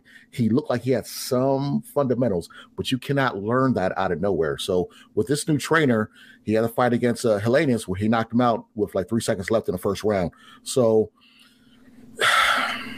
for him to grow, I mean, for a man who's about to be 38, I think you can kind of get him to stop doing some of the bad habits he has, but those, in fact, bad habits help him win fights, So I would think for him, for a fight against Joshua, will be his defense. How would his defense look to see if he's learned anything? But his boxing skills, his punching and things like that, I don't think there's no helping that, to be honest with you. I just don't think it's more defense if he can work on his defense. Wow. Okay. Well, thank you for that. That was an amazing analysis on Wilder and his future. And we'll see if he can actually get back to the top. I mean, he would have to obviously go through Joshua first. Either to even get a shot at an Usyk or a Fury, which again would probably be a long way off. So thank you for that analysis. We appreciate that. But I would love to see all those fights. So I do hope they happen. And I know you do as well. That being said, let's go over a couple fights that no one got to hear Clubber D's takes on live on the air. So let's go through Jake Paul versus Nate Diaz. Well, actually, they did hear me because I was on with Flo with the bottom line with that crew. That's right. I was with the crew. I had a great time on there. Now, I said knockout. I did say knockout, but Jake Paul did win it. In the first round, he had Diaz a little wobbly, and then the 5th round, he actually knocked him down with a great shot on the temple. Now, I believe I said this before many times. Jake Paul does kind of take boxing serious. Okay, he's been up to Big Bear, trained with some legit fighters, and he's doing a lot for women's boxing. So he's taking the sport serious. When I saw Nate Diaz spar with Robert Garcia in his gym, I said, "Oh Lord!" I said, "Oh Lord!" He's getting his ass whooped. I thought he was gonna get knocked out because when I saw him sparring, like no footwork, not moving the head, like no, come on, bro. Like And I know him and his brother used to train with Andre Ward, SOG, one of the best boxers in my. I was going to say, I remember you saying that on a podcast episode like 2 years ago. Yeah. But I think I may have mentioned this before. So Freddie Roach used to train GSP, and he actually cornered him a couple of his fights in the UFC. And Freddie Roach recently had said that boxing and MMA, the stance are just totally different. The way your footwork, it's totally different. And to not stick with the same thing, it's hard to break those habits. And I honestly feel that, Diaz was never a knockout artist in MMA. You know what I'm saying? He's not like he's going to knock you out. He's a volume fighter. So after like the third or fourth round or whatever, you're worn out. Those jabs he's given, you know what I'm saying, they hurt and you're going to go down. He's a volume fighter. He's not a knockout artist. So I didn't think he was going to knock Jake Paul out, though he did have some cool fights. But I wanted to, what fighter in history of fighting does this and runs straight? What is that? Put your head down. What is that? Was he a battering ram? Like, I don't know what was going on with that. Like, he was like that little bull in a china shop. Yes, he was doing that to Jake Paul. Like, bro, what are you, the little dinosaur on Jurassic Park 2 hitting the Jeep over? Like, I didn't understand. Was he bonk? Like, I don't understand what he's doing. Like, the fight was entertaining. If Jake Paul knew how to cut a ring off, the fight wouldn't have lasted long. But Jake Paul just didn't know how to, cut the ring off and do certain things. I mean, I give credit for Jake Paul going 10 rounds. I give credit for Nate Diaz staying in there with him. But no, he took him to school. It was a novice, semi above average person just boxing going against a beginner. That's kind of what it was. Diaz has the background in mixed martial arts and combat fighting, so maybe the pressure and things like that, the mental game, he was good on that. But as far as the boxing game, if he fought a real boxer, that wouldn't last one round. He got a lot of shots off on Jake Paul because Jake Paul's inexperienced, doesn't know as much, but he knows more than the average person. So that just puts him just above the threshold of average, above average expert. So I would say Jake Paul's, he's like in their middle. I would say he's not bad. He's not terrible, but if he fights a real boxer, it's going to be a problem. I'll put it like that. It'll be a real problem. He fought Tyson Fury's brother. Mm-hmm. Oh, no. Go ahead. Finish your thought. I would say he fought Tyson Fury's brother and lost because his name is I forgot Tyson Fury's brother's name, but he's his brother grew up around boxing. Tyson, they're stepbrothers. Tyson Fury, they have the same father, and he knows a little more than Jake Paul does about boxing. That's why he was able to win using footwork and angles and things like that. Jake Paul's just not there yet. Jake Paul is efficient against novice or these long in the tooth boxers, maybe, but if he gets in there with somebody real, it's gonna be a problem. A real problem. So can you talk about, because Flo actually mentioned in the comments, and this is a good point, can you talk about how he asked the question about Wilder, now he's asking about Paul, how has he progressed boxing wise, and can he ever become a top level boxer? Flo says he obviously needs more work to fight a good boxer, but can he ever get there with the training and that he started so late and everything like that? So I think his first fight was against some guy absent. Was it Gibb? No, his first fight was Nate Robinson. Nate Robinson was his first fight. Then he fought another YouTuber. To the metaverse. Yeah, he went to sleep. And Paul's young. He's only like 24, maybe. He's still young, so he can still learn some more basics. So I think he can definitely be a regional type fighter. He'll never get to like upper echelon. He won't get a belt. He'll never get to that level. But I think he could put on definitely some entertaining fights against I wouldn't say celebrities, but like mixed martial artists, or maybe a boxer past his prime, or somebody that's kind of long into somebody in their late 30s, early 40s that was good back in the day. But he's never going to win a world title. Hell no. No, not at all. I like what he's doing, but I put it like this because the only reason I'm saying this because he's already talking about doing MMA. So he's going to pause his boxing and learn MMA. I know he has a wrestling background, but you cannot just stop and do one thing, not train. It doesn't work like that. And it's like, so Carissa Shields, who's the best women's boxer ever. That's I love her. She's amazing. I tried to call last week. She didn't answer, but whatever. The GOAT status. Yeah, she calls herself the GOAT, greatest woman of all time. So she did multiple weight class undisputed in women boxing. Okay. And I don't want to hear about it because she's a female. She'd probably whoop your ass. So she went to PFL and fought.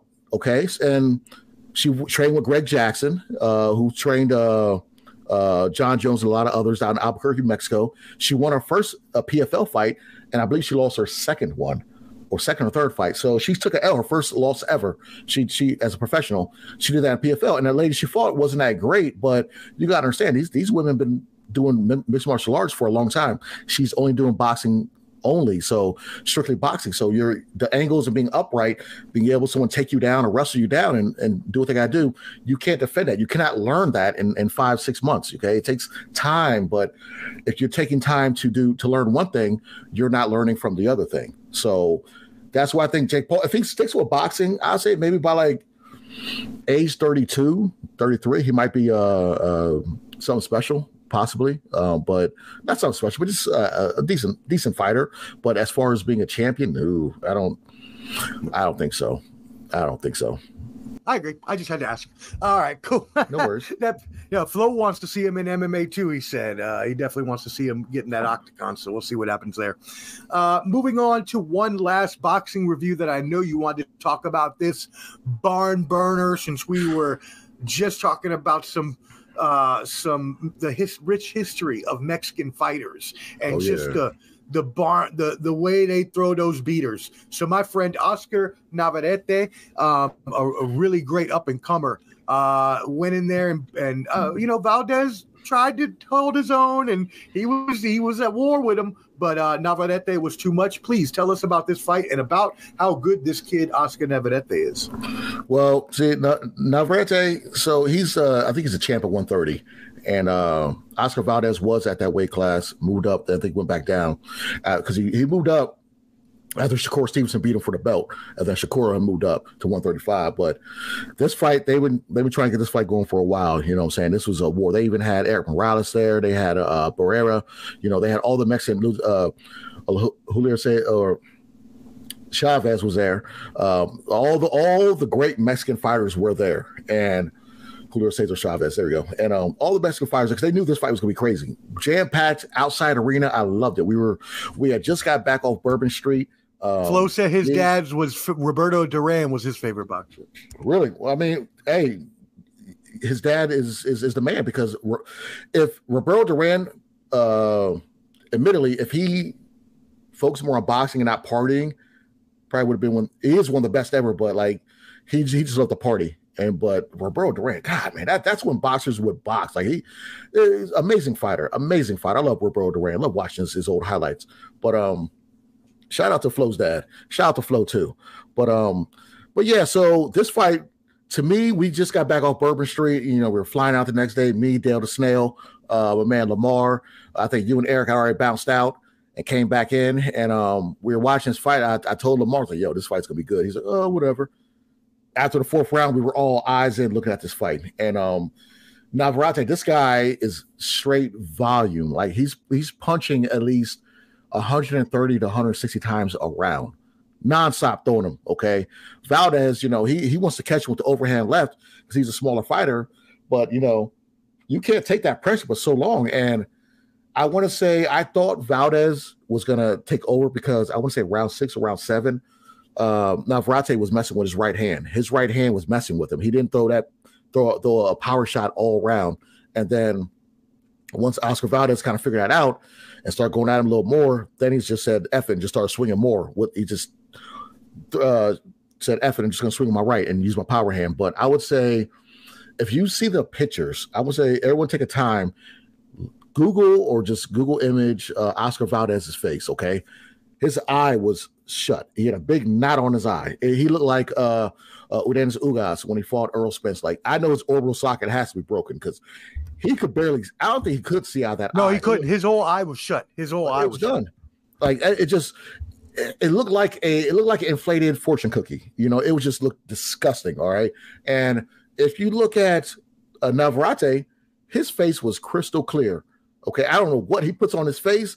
I don't know if it's some type of oil. I don't know if it's some Salzone. I don't know what it is. Give me some of that because some Salzone with Vaseline mixed. Yeah, he put something on there, but I need some of that because he looked like he didn't even get into a fight. He didn't even look touched. Okay, so Navarette, he's upper echelon fighter, and I want to say, I know Shakur because nobody wants to fight Shakur Stevenson. He said, "Hey, I'll fight him." But I don't think Navarette is going to move up to 135. I think he might try to clean out that whole division at 130. Who knows? But I would like to see Navarette fight. I would say Keyshawn Davis, who's from Virginia. He's under. He trains with Shakur Stevenson, Bo Mack. That's Bud Crawford. That's the same crew.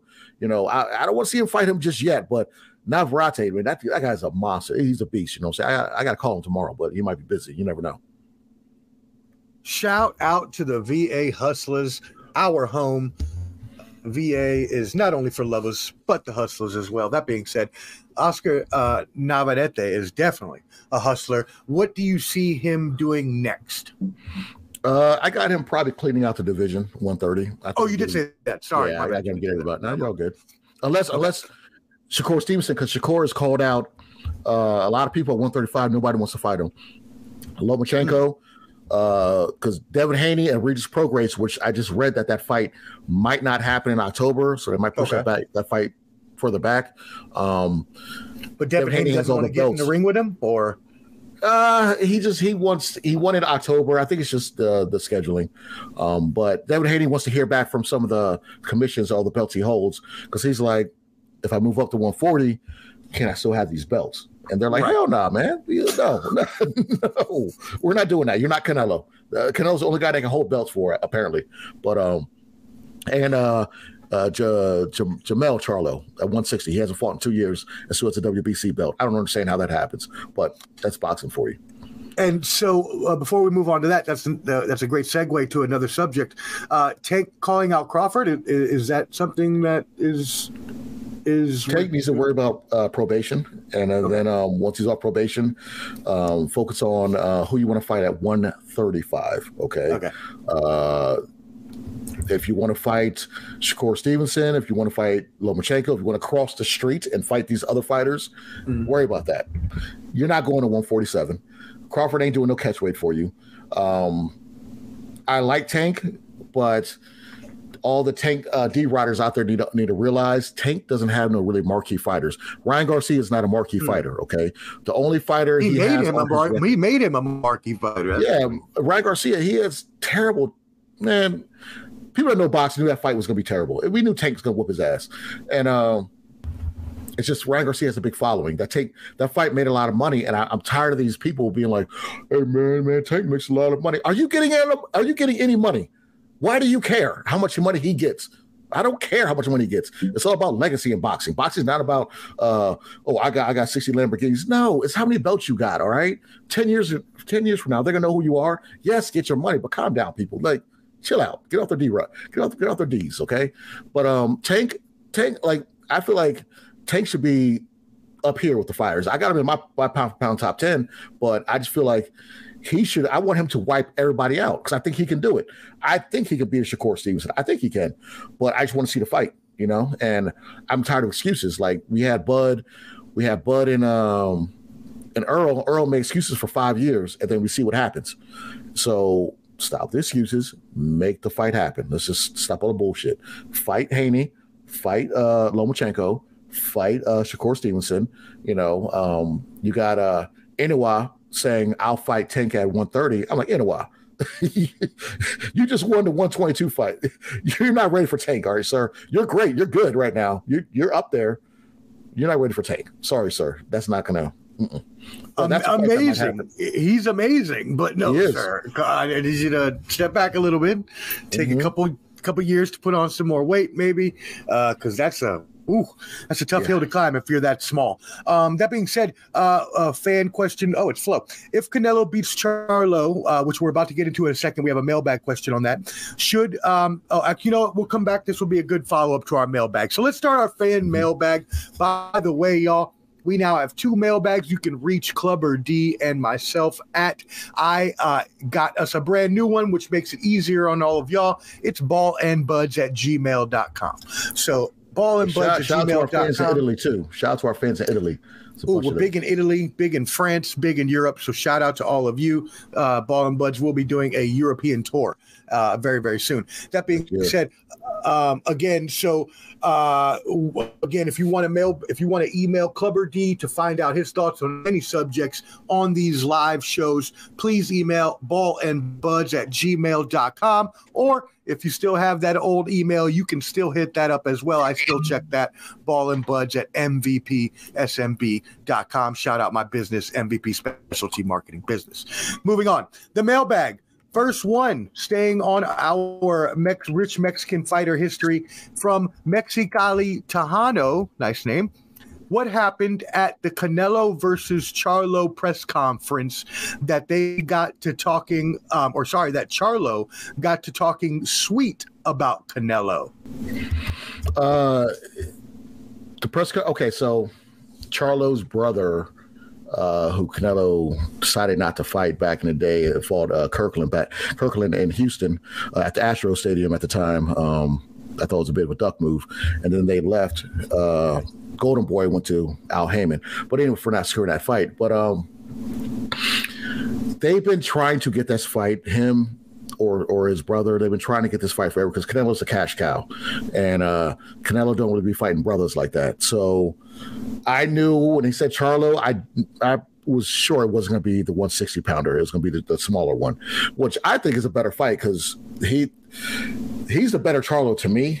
You know, he only has one loss to Tony Harrison. Tony Harrison's a wiry fighter, hard to figure out. In the rematch, he beat the snot out of him. So this Charlo to me is the one I'm really excited for this fight, and it just pisses me off because it's not the way it used to be. Like, not saying you have to be Ricardo Mayorga and call Oscar De La Hoya the F word and all this other stuff and question sexuality or smoke or smack Shane Mosley's girlfriend on the butt, you know, and get something going at the press conference, you know. But you don't have to kiss their ass the whole fight, the whole press conference. Like, Jesus Christ, you're about to fight this guy, okay? Get off his sack. All right, Charlo, good. Like, and another thing, Charlo, it was just like a smoozing contest. Like, oh, Canelo, he's just so great. Damn. Do you think you can win?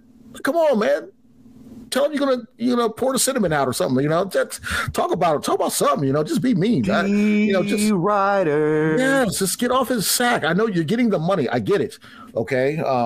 Talk about him doing rehydration clauses against bums, you know. So tell us why this is then. Then why did the younger, smaller Charlo brother, who's not as well equipped to fight Canelo, why did he get the fight instead of the other brother?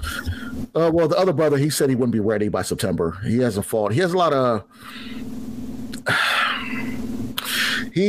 of mental health and alcohol issues and drug issues. You know, he can't get his shit together. And allegedly, all this is alleged. He's getting into it with Benavidez. You saw what happened with Plant slapped him at the Terrence Crawford weigh-in thing or at the fight. You know, his hat did a 360. You know what I'm saying? His hat stayed on his head, but his hat did a 360 after getting slapped. And this is what I don't like about this.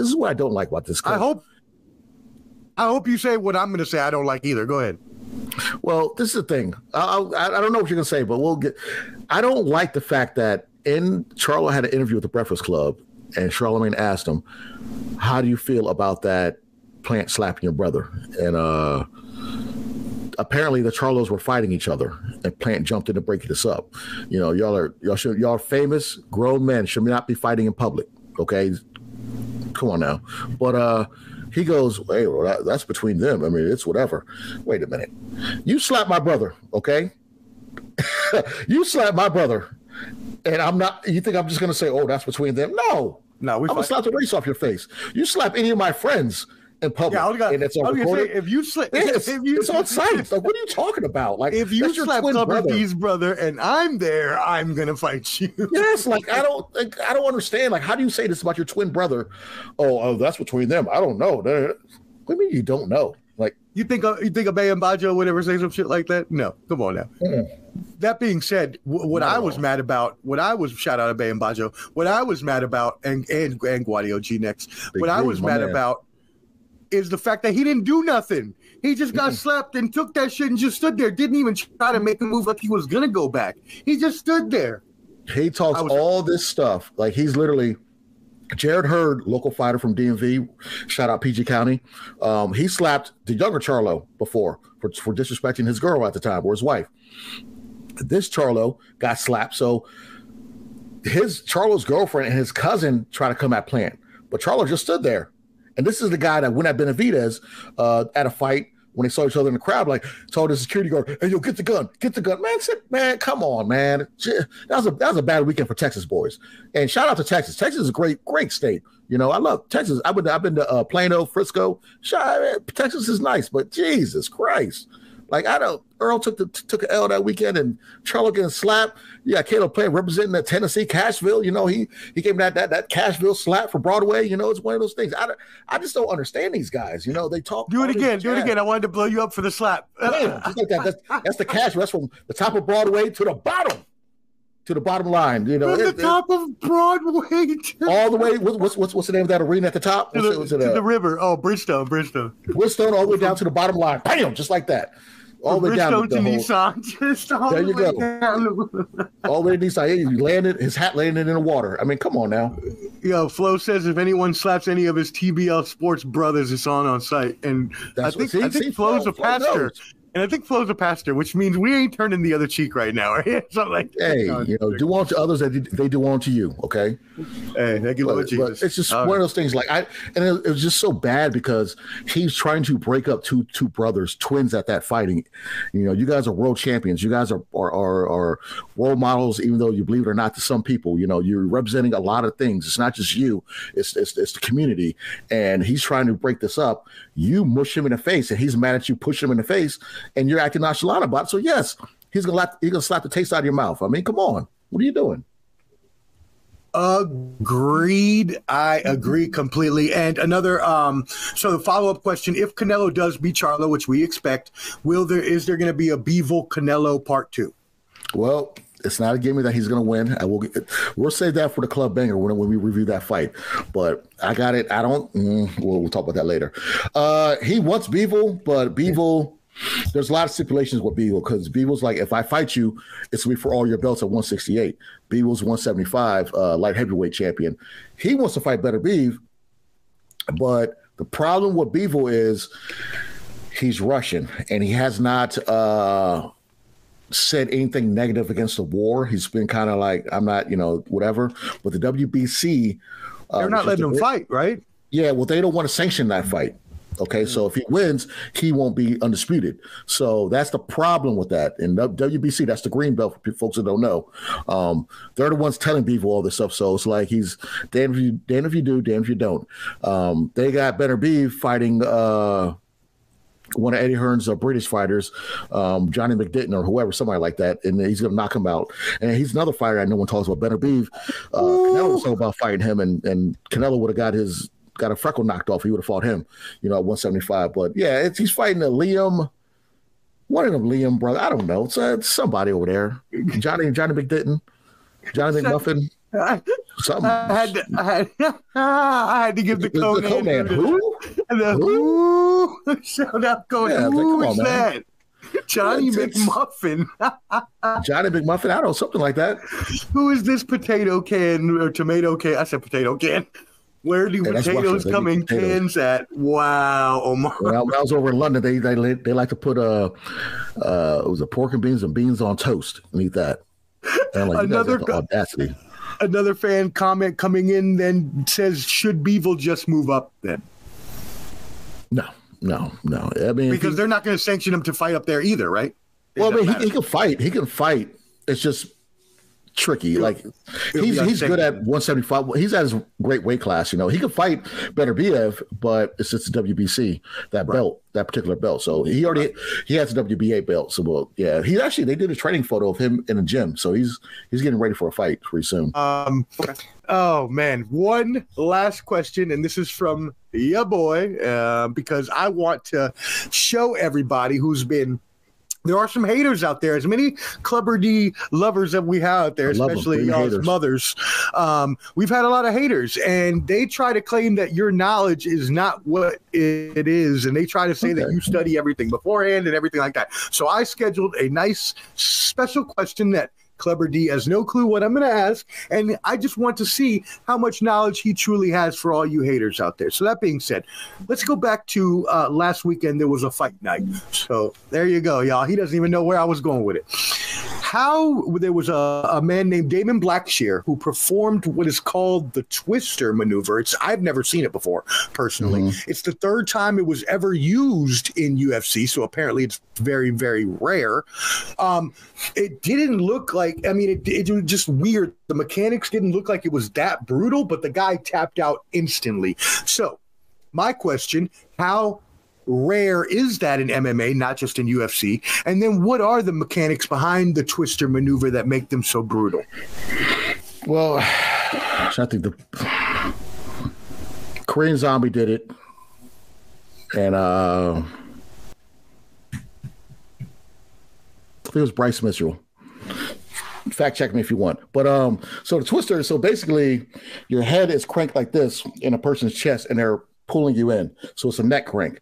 And then they have a scissors around your, I can't do it because I'm not standing up, but around your leg. So basically picture your neck crank like this, and then your bottom torso curving in. So they're cranking you this way, and your bottom half is cranking that way also. So essentially they call it twister because you're twisting like this, but your body is like a bow and arrow being bent. So it looks semi-crucial, but your body's in excruciating pain. So not only is your bottom torso being separated, your neck is getting cranked in here, and it's hard for you to breathe, and your neck's not supposed to bend like that. So it's hard to do because you're not going to get somebody in that position. For you to get put in that position, you got to be caught way off guard or just have no wrestling training at all for that to happen. It's basically it's like getting knocked out from a jab in boxing. You know what I'm saying? It's very, very rare. But yeah, that's a Twister. Take that, people. I know my stuff. You don't believe there you have it, all you haters. I went back and found, because I saw it the other day, and that was my question. I was like, that didn't look like it hurt that much, but dude instantly tapped right away. And I wanted to show all you haters that Clubber D knows his shit better than all y'all mother suckers. That being said, we love all y'all mother suckers, and we thank you all for joining us today on another episode of Ball and Buds. We usually do not, we do this on UFC pay-per-view fight nights, and we will continue to. But since we've added in boxing and other MMA topics, we're thinking about changing the name. We're workshopping some things. Clubber D and email us. This is what I want. Everyone listen out there. If it's 2 people to 25, email us a name you think of, okay?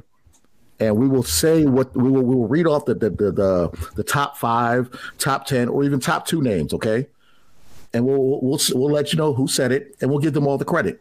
Okay. I love that idea. There you go, y'all. So hit up our inbox at ballandbuds@gmail.com, or if you still have the old one, at mvp.com, or sorry, mvpsmb.com. But ballandbuds@gmail is easier. That being said, hit us up. Give us some suggestions for what we should name this show. We are live on Facebook at The Bottom Line Sports, so go ahead and please join the Bottom Line Sports group. It is an awesome group that we have a lot of fun in, and shout out to my boys at The Bottom Line. We will be going live Sundays at 7. Shout out Flo, Can, Hot Take Jake. Also, shout out to everybody on YouTube, Let's Talk Sports channel, The Bottom Line, and Ball and Bud Sports. We are on all 3 YouTube channels. We're also on Twitter, and thank you to everyone at Let's Talk Sports Twitch channel. They're watching us on Twitch right now. All the gamers are watching us. Clubber D for the first time. I got a PS5. Y'all holler at me, yo. If y'all want to see Clubber D play video games, email us, okay? And you can hear me uncensored.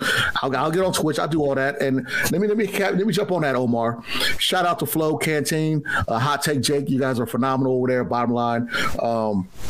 One person I haven't mentioned in a while is my arch nemesis. Shout out to Mike Weeby. That's my guy right there. I know the Orioles are killing it, so I know Weeby is hella happy right now. So shout out to Weeby. That's my guy right there. Shout out to the Redhead Potato Bread, Right, who that's is him. so happy for the Orioles right now and how they're doing. Shout out to them. They look really, really good. That being said, y'all, the next time you will see Clever D and I, and maybe even the Weebster, maybe we'll bring on Mike Weeby with us one of these times. I know we want to bring on.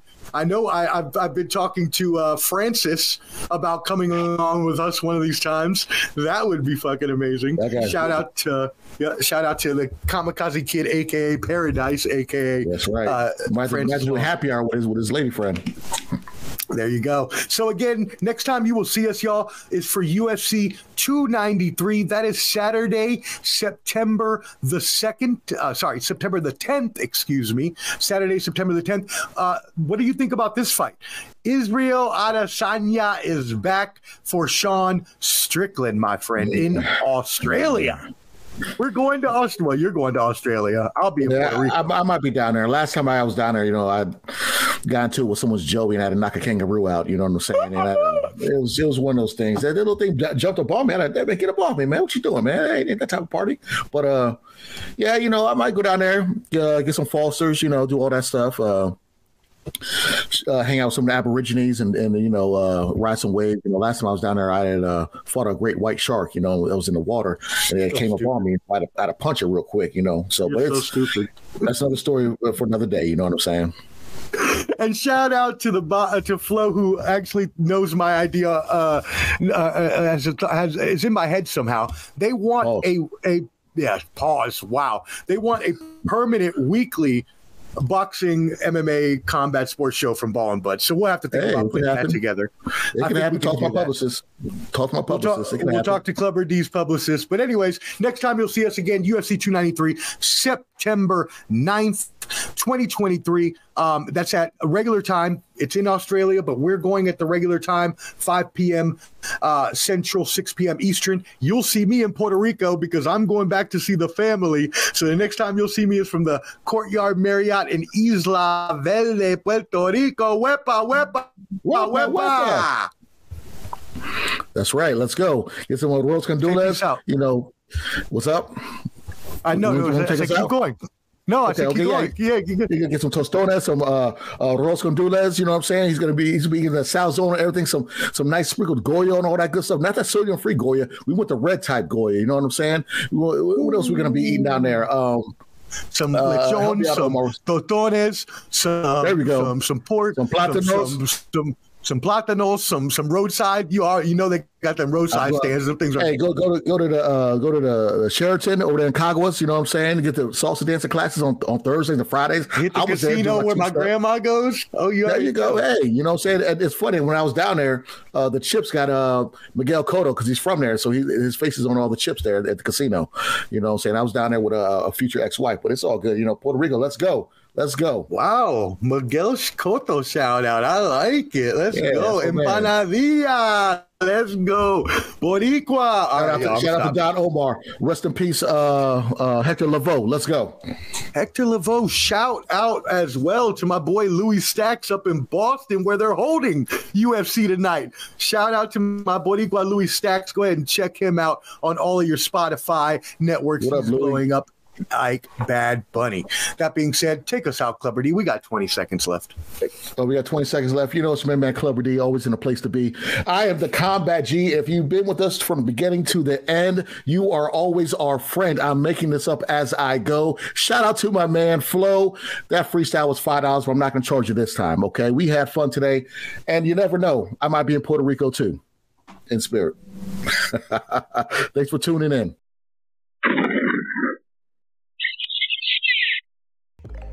From Ball and Buds, and so you know him, don't you, Canteen?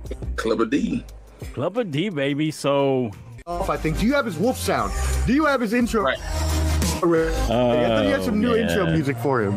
Well, I mean, I have the wolf sound, but it's like 4 different. Here, I'll get it for him. Just for Clubber D. Just for Clubber D. No, that's not the right one. Wow, that sounded like a wounded wolf, Clubber D. Yeah, look at Clubber D's face. Look at Clubber D's face. I'm just kidding, Clubber D. I'm trying to find the right one for you. There we go. That's a manly wolf right there. Somebody's here. You could not live with your own failure. Okay. Let me say no. Little Thanos. I didn't know it would go out. Where did that bring you? You know who's here? Back to me. And now your favorite combat guy. I gotta wait for it to change. He's the one, the only.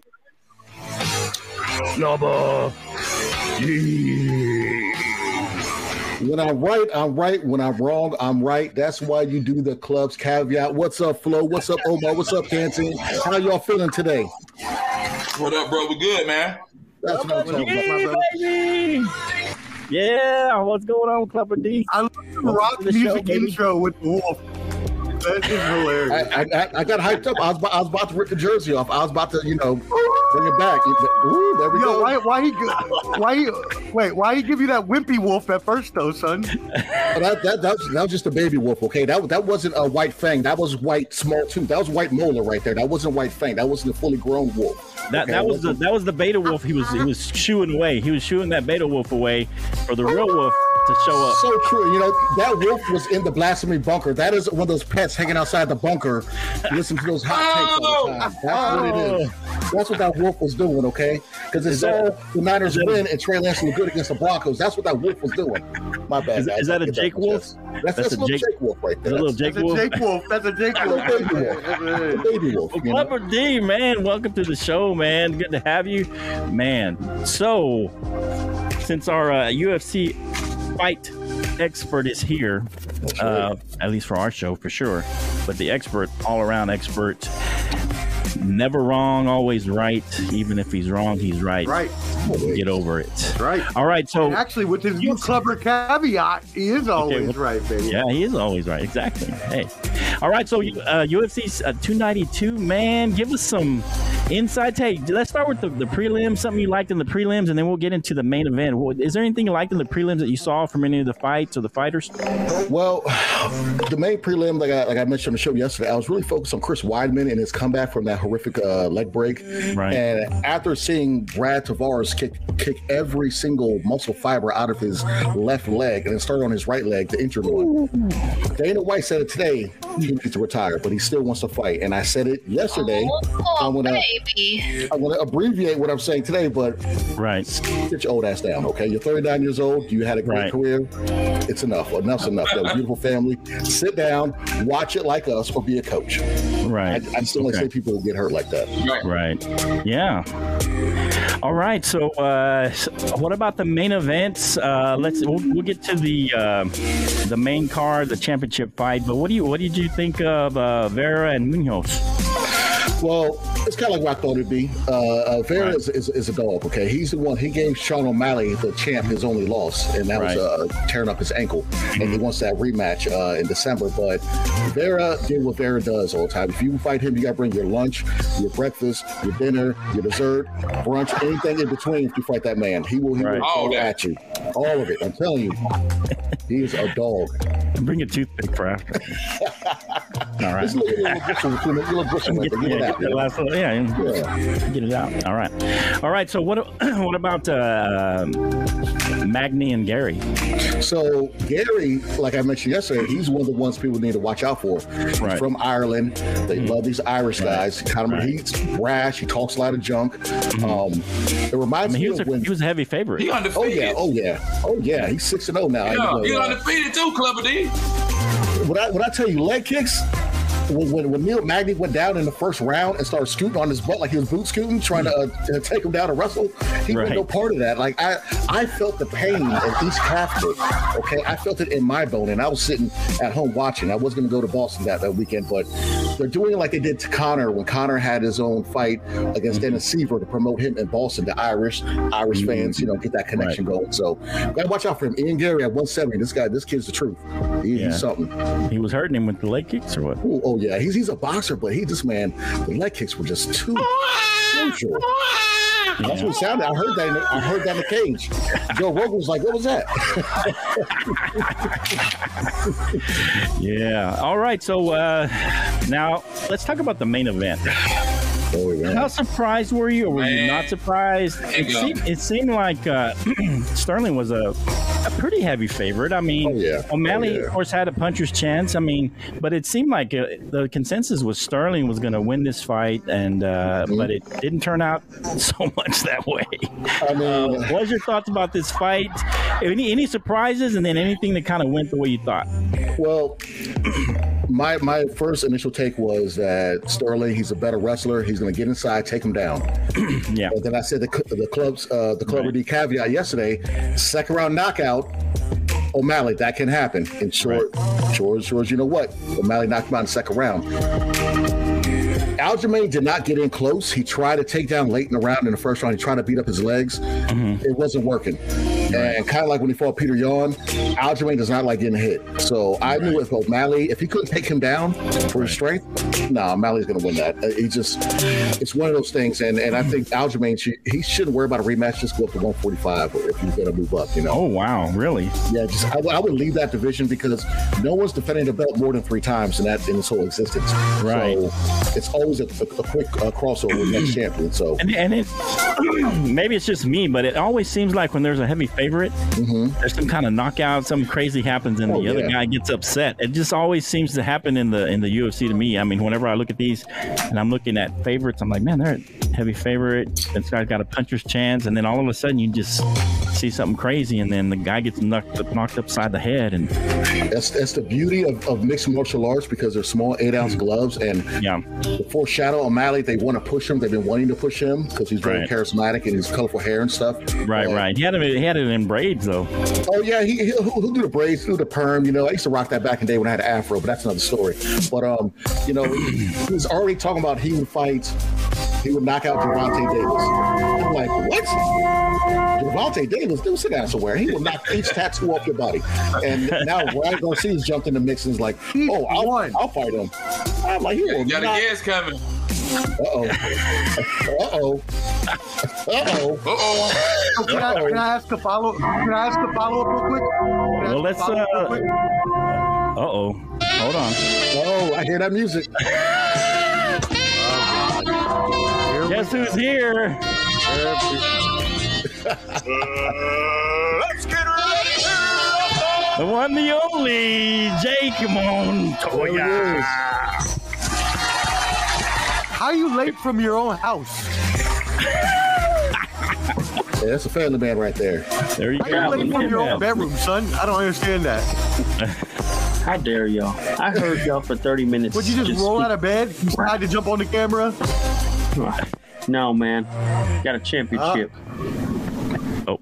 I'm trying to get the right configuration here.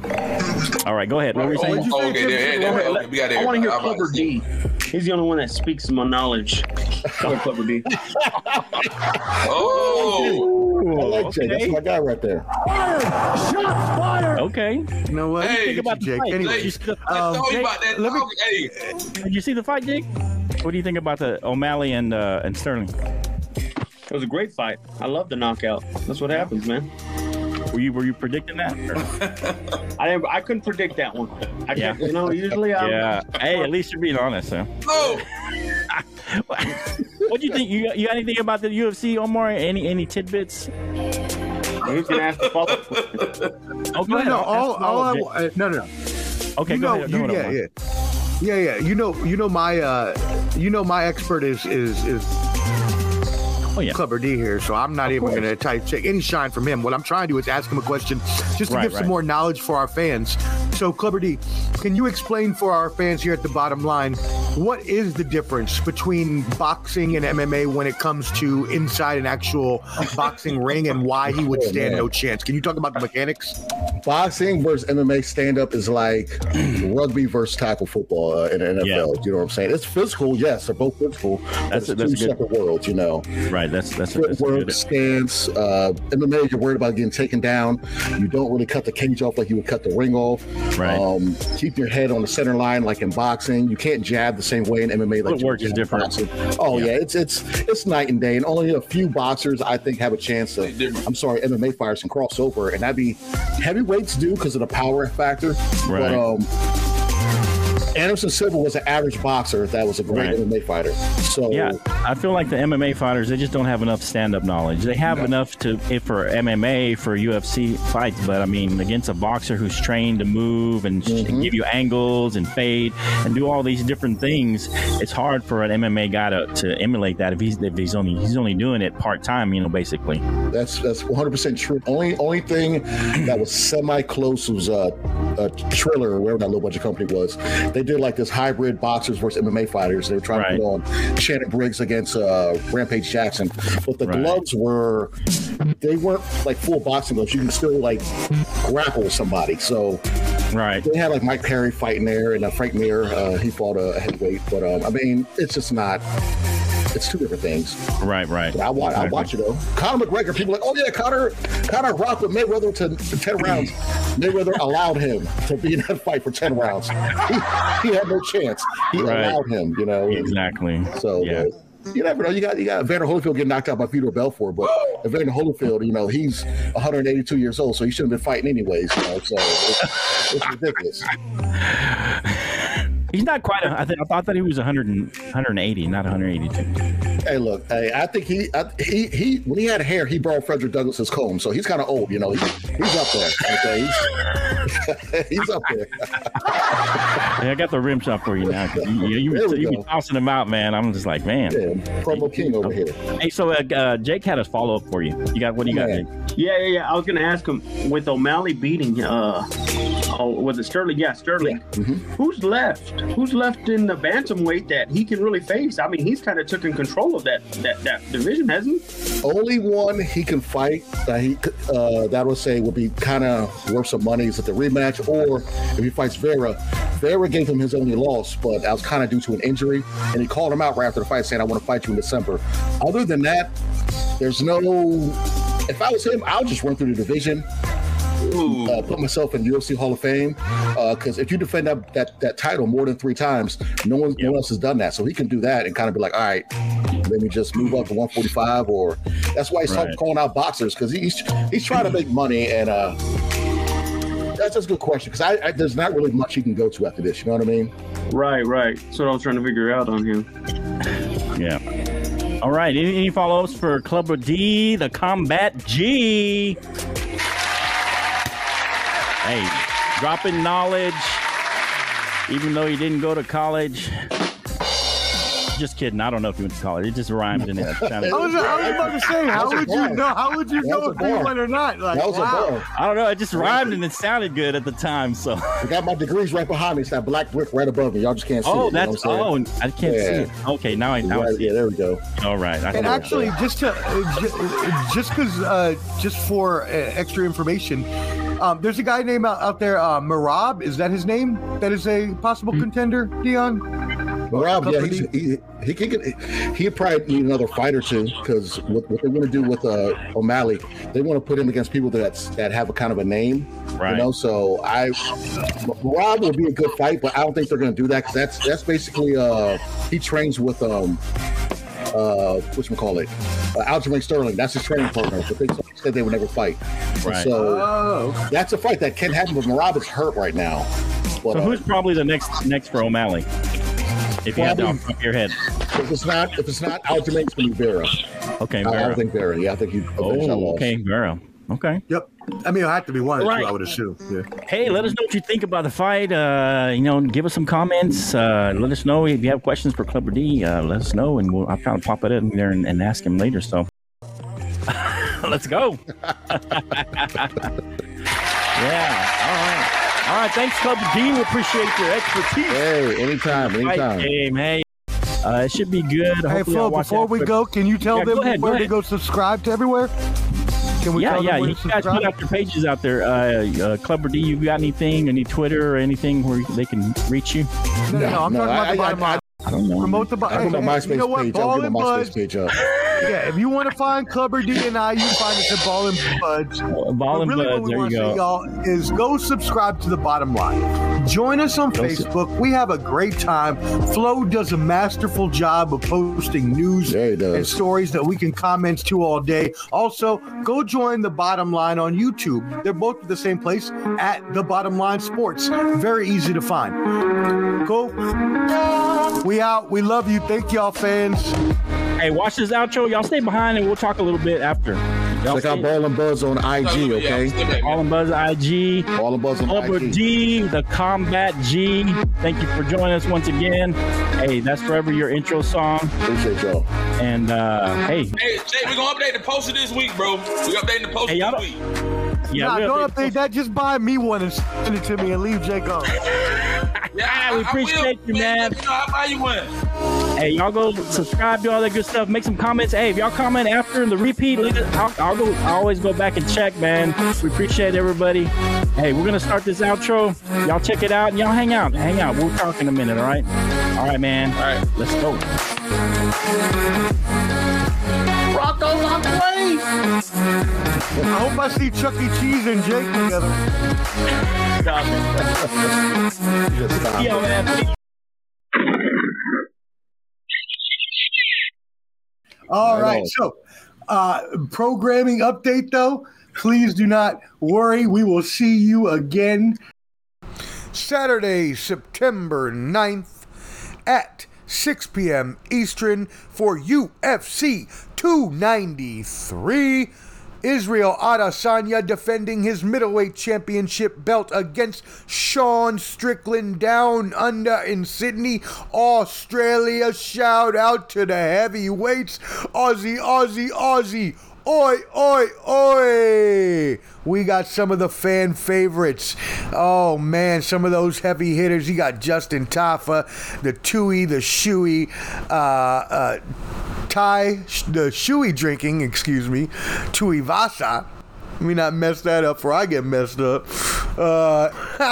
And also, you got the middleweight belt. But we will also be talking boxing because we have turned this into a combat sports special because that's what you asked for. We will preview the Canelo Alvarez defending his super middleweight undisputed championships against Jermell Charlo, which is coming on September 30th. We will also review the heavyweight championship bout where Oleksandr Usyk defends his belts against Daniel Dubois, which actually comes up tomorrow from London, September the 26th. And then also on the 27th, just a shout out to AEW, because I do love AEW, All Elite Wrestling, having their Wembley show from London. It is going to be a banger, as the kids say. So make sure you watch out for all the Ball and Buds videos on all of this combat sports content.